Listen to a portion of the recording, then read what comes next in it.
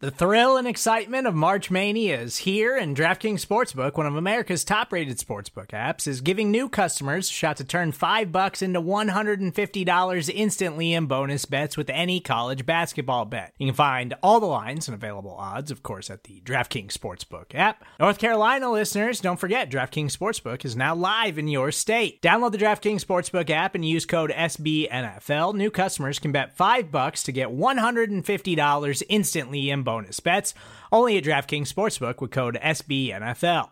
The crown is yours. Gambling problem? Call 1-800-GAMBLER, or in West Virginia, visit www.1800gambler.net. In New York, call 877-8-HOPE-NY or text HOPE-NY. In Connecticut, help is available for problem gambling. Call 888-789-7777 or visit ccpg.org. Please play responsibly on behalf of Boot Hill Casino and Resort. 21 plus, age varies by jurisdiction. Void in Ontario. Bonus bets expire 168 hours after issuance. See dkng.com/bball for eligibility, deposit restrictions, terms, and responsible gaming resources.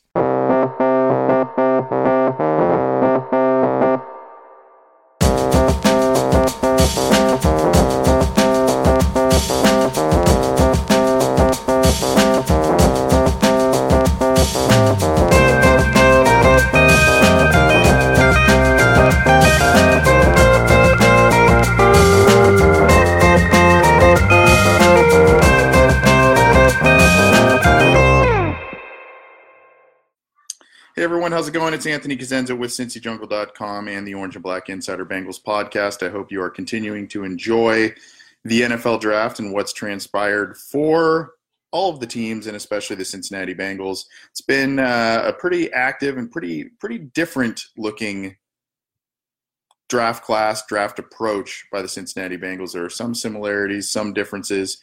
Cincinnati kind of made some splash moves in the fourth round. They traded up. They had six-round picks, so they traded two of those away to move up a couple of spots and select NC State quarterback Ryan Finley. So I guess we'll start there.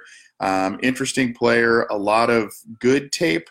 There are some mistakes on tape, but this is a guy that Zach Taylor and his coaching staff really liked. He's really the only top quarterback prospect that they met with throughout the pre-draft process. They brought him in for a visit. Specifically, they didn't do that with the other quarterbacks. We had kind of had an idea that if the Bengals weren't going to take a quarterback at number 11 overall, then they were probably going to wait until day 3.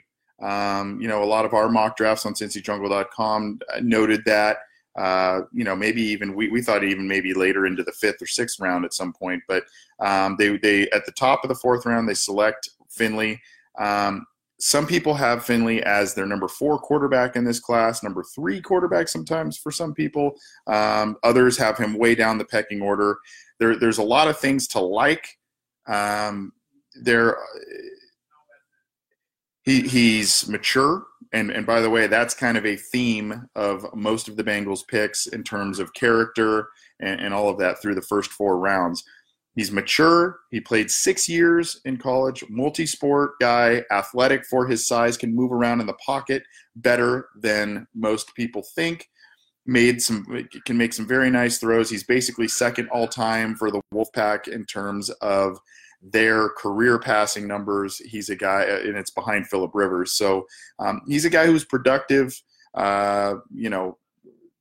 a handful, a few thousand snaps, about over 10,000 career passing yards. I mean, just production. And I guess in the visit, he really impressed Zach Taylor and company in terms of his football intelligence, diagnosing plays, and all of that. Now,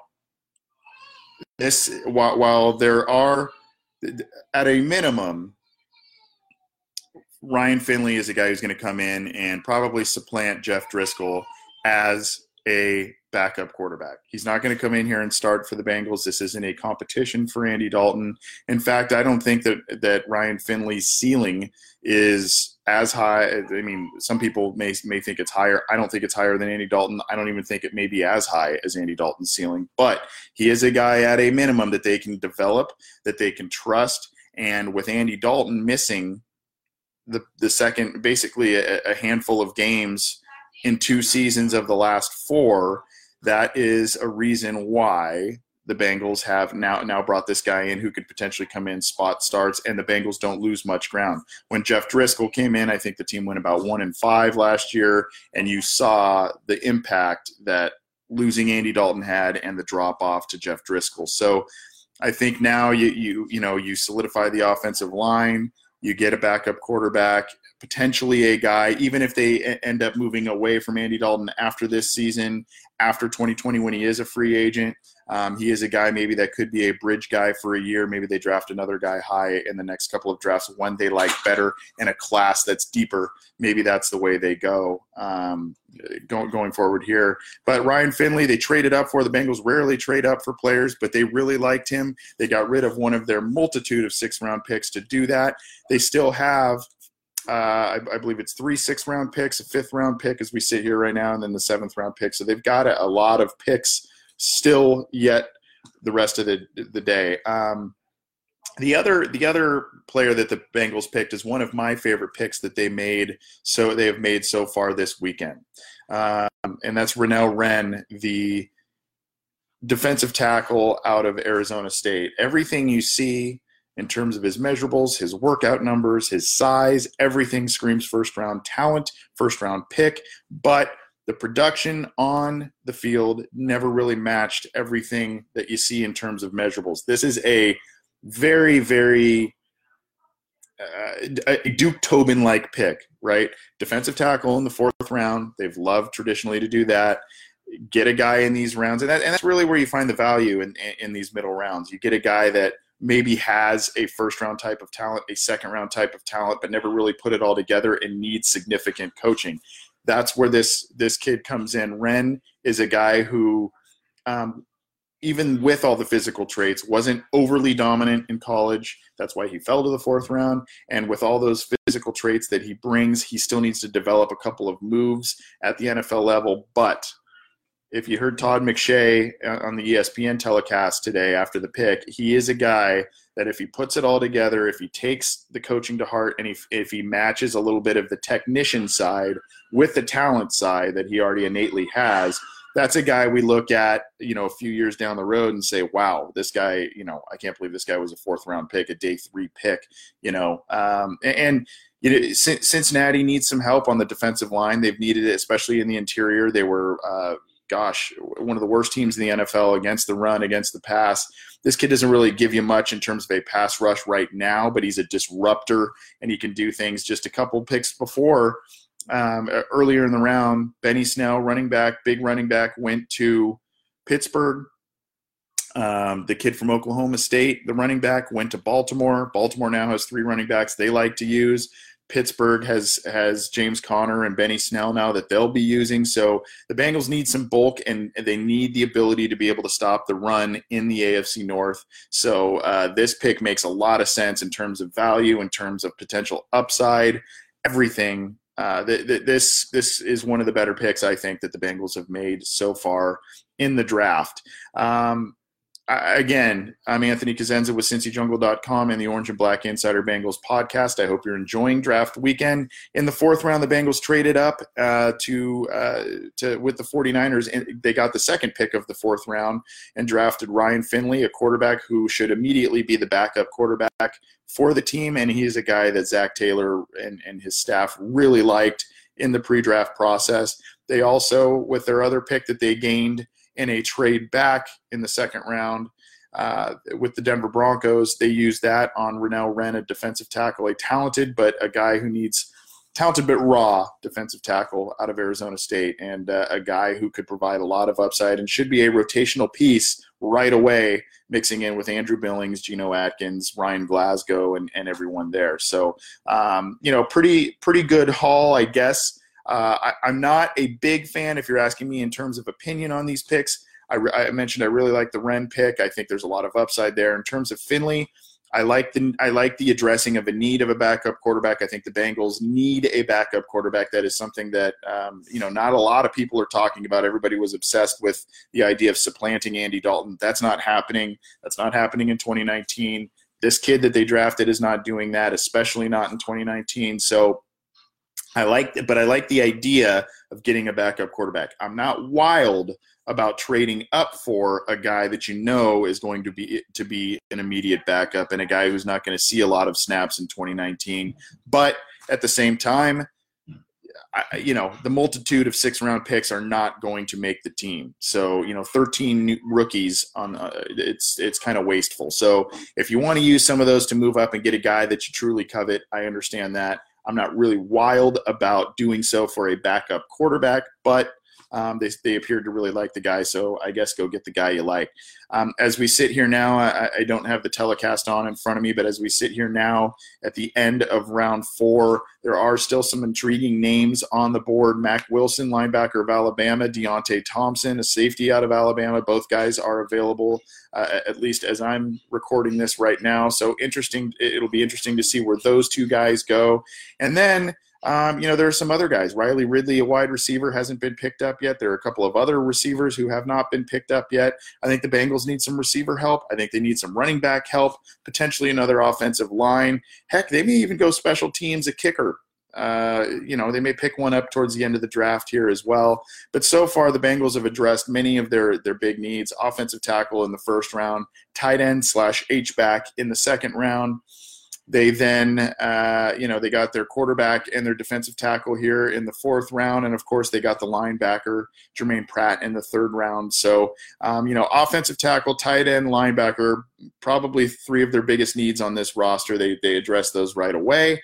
And then, you go defensive line, another big need, backup quarterback, another big need, and grabbing depth while you're doing that. So, these aren't the flashiest names. I guess Finley is the flashiest name because of the position he plays and whatnot. These aren't the flashiest names in terms of who the Bengals are grabbing. Maybe that's why some fans are saying, I don't know about this. I don't know about these players. I'm telling you, Renell Wren is going to be I think he's going to be a very, very good football player for this team.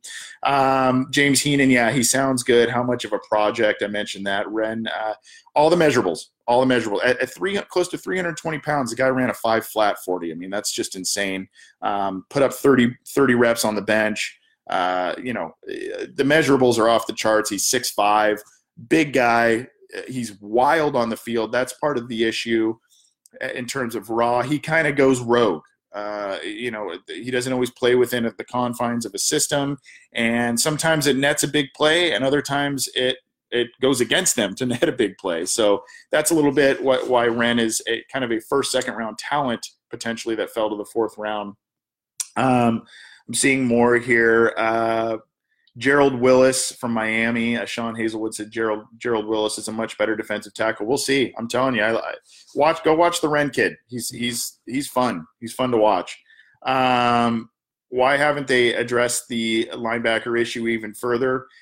Michael Terry asks, here's my thing with that. This draft class isn't loaded with the traditional 4-3 outside linebacker guys you want to play in space, guys that excel in pass coverages. Some of the better players are the Jermaine Pratts, the Devons that were taken in the 1st round, kind of the middle linebacker molds. You have Mack Wilson, another inside linebacker guy. You can play them outside, and I think the plan is to start Pratt where Vontaze Burfict was at the weak side linebacker spot. Then you have Preston Brown in the middle, Nick Vigil on the other outside spot.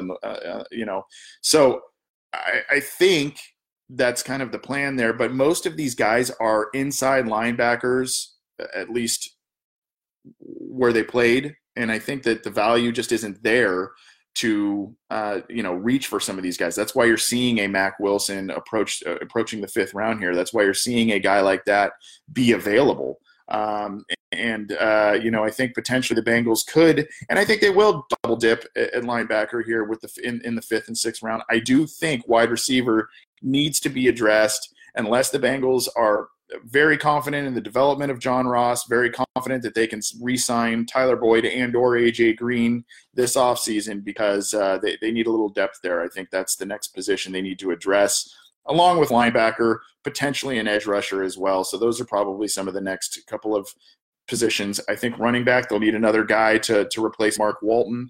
Those are all areas they need to address here. Mark Barbieri brings up a really good point. Don't forget, we still have Malik Jefferson, who never got a chance. He's kind of the forgotten guy, and we don't know what this staff thinks about him. Obviously, the Bengals and Marvin Lewis liked him enough to draft him in the third round last year. He got almost no playing time on defense, a little bit on special teams, ended up being hurt. So he's kind of a forgotten guy in this mix, and he's a very athletic guy as well. Another raw guy that needs some coaching, needs to be brought up. Maybe he's a guy that he might be in the plans as a rotational guy. There's Jordan Evans out there. The Bengals opted not to re-sign Vinny Ray. So there's a lot of fluidity at the linebacker position, especially if they decide to go with linebacker later today. Again, I'm Anthony Cosenza with CincyJungle.com and the Orange and Black Insider Bengals podcast. Thanks for all your questions. Thanks for tuning in. We're going to try and get to another Facebook Live potentially by the end of the entire draft, kind of encapsulating the Bengals draft class. But you can get this reaction on CincyJungle.com as well as on our Orange and Black Insider Bengals podcast feeds. So go check that out. We appreciate you tuning in. Enjoy the rest of the draft weekend, and keep it to CincyJungle.com for news, opinions, analysis, all that good stuff as the rest of the weekend unfolds.